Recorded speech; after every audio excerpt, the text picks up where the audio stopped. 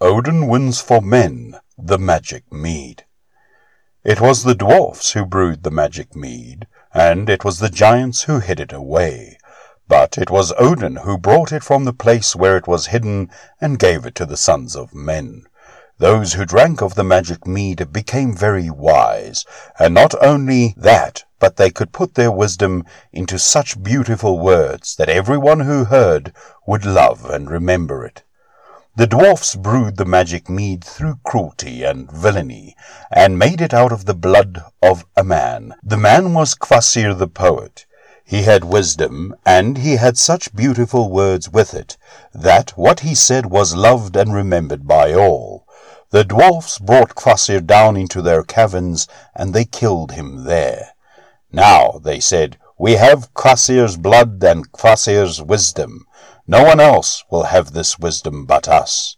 They poured the blood into 3 jars, and they mixed it with honey, and from it they brewed the Magic Mead. Having killed a man, the Dwarfs became more and more bold. They came out of their caverns and went up and down through Midgard, the world of men. They went into Jotunheim and began to play their evil tricks on the most harmless of the giants. They came upon one giant who was very simple. Chilling was his name. They persuaded Chilling to row them out to sea in a boat. Then the 2 most cunning of the dwarfs, Galar and Fjalar, steered the boat onto a rock. The boat split. Chilling, who could not swim, was drowned. The dwarfs clambered up on the pieces of the boat and came safely ashore. They were so delighted with their evil tricks that they wanted to play some more of them. Galar and Fjalar then thought of a new piece of mischief they might do. They led their band of dwarfs to Chilling's house, and screamed out to his wife that Chilling was dead. The giant's wife began to weep and lament. At last she rushed out of the house weeping and clapping her hands. Now Galar and Fjalar had clambered up on the lintel of the house, and as she came running out they cast a millstone on her head. It struck her, and Chilling's wife fell down dead. More and more the dwarfs were delighted at the destruction they were making. They were so insolent now that they made up songs and sang them, songs that were all a boast of how they had killed Kvasir the poet, and Chilling the giant, and Chilling's wife. They stayed around Jotunheim, tormenting all whom they were able to torment, and flattering themselves that they were great and strong. They stayed too long, however. Suttung, Chilling's brother, tracked them down and captured them. Suttung was not harmless and simple like Chilling, his brother. He was cunning and he was covetous. Once they were in his hands, the dwarfs had no chance of making an escape. He took them and left them on a rock in the sea, a rock that the tide would cover.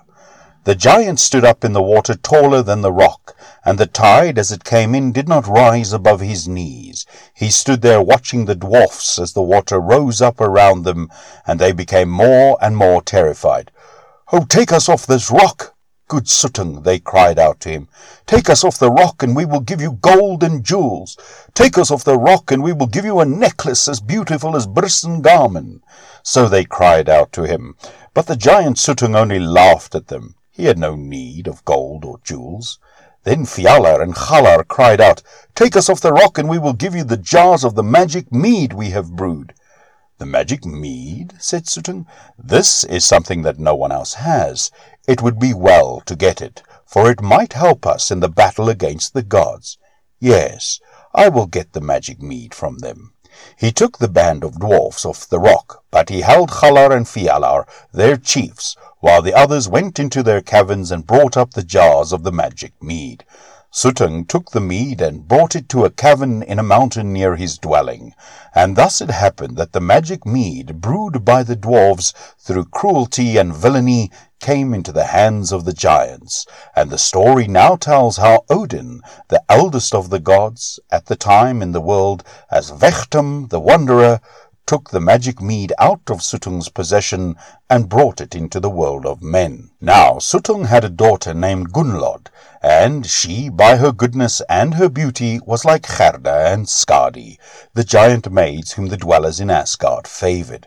Suttung, that he might have a guardian for the magic mead, enchanted Gunnlod, turning her from a beautiful giant maiden into a witch with long teeth and sharp nails. He shut her into the cavern where the jars of the magic mead were hidden. Odin heard of the death of Kvasir, whom he honoured above all men.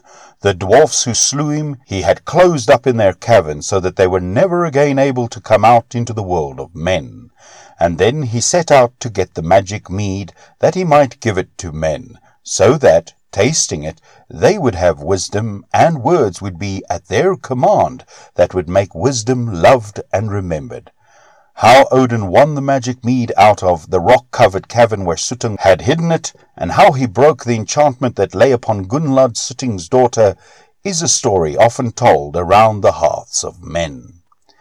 9 strong thralls were moving in a field as a wanderer went by, clad in a dark blue cloak, and carrying a wanderer's staff in his hand. One of the thralls spoke to the wanderer. "Tell them in the house of Baugi up yonder that I can mow no more until a whetstone to sharpen my scythe is sent to me." "Here is a whetstone," said the wanderer, and he took one from his belt. The thrall who had spoken whetted his scythe with it and began to mow. The grass went down before the scythe as if the wind had cut it. "Give us the whetstone! Give us the whetstone!" cried the other thralls. The wanderer threw the whetstone amongst them, leaving them quarrelling over it, and went on his way. The wanderer came to the house of Baugi, the brother of Suttung. He rested in Baugi's house, and at supper time he was given food at the great table. And while he was eating with the giant, a messenger from the field came in.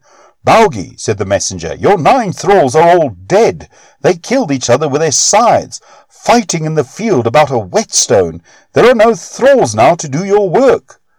"What shall I do? What shall I do?" said Baugi the giant. "My field will not be mown now, and I shall have no hay to feed my cattle and my horses in the winter." "I might work for you," said the wanderer. "One man's work is no use to me," said the giant. "I must have the work of 9 men." "I shall do the work of 9 men," said the wanderer. "Trial me and see." The next day Vechtem the wanderer went into Baugi's fields. He did as much work as the 9 thralls had done in a day. "Stay with me for a season," said Baugi, "and I shall give you a full reward." So Vechtem stayed with the giants and worked the giants' fields. And when all the work of the season was done, Baugi said to him, "Speak now and tell me what reward I am to give you." "The only reward I shall ask of you," said Vechtem, "is a draught of the magic mead." "The magic mead?" said Baugi. "I do not know where it is or how to get it." "Your brother Suttung has it. Go to him and claim a draught of the magic mead for me." Baugi went to Suttung, but when he heard what he had come for, the giant Suttung turned on his brother in a rage. "A draught of the magic mead?" he said. "To no one will I give a draught of the magic mead.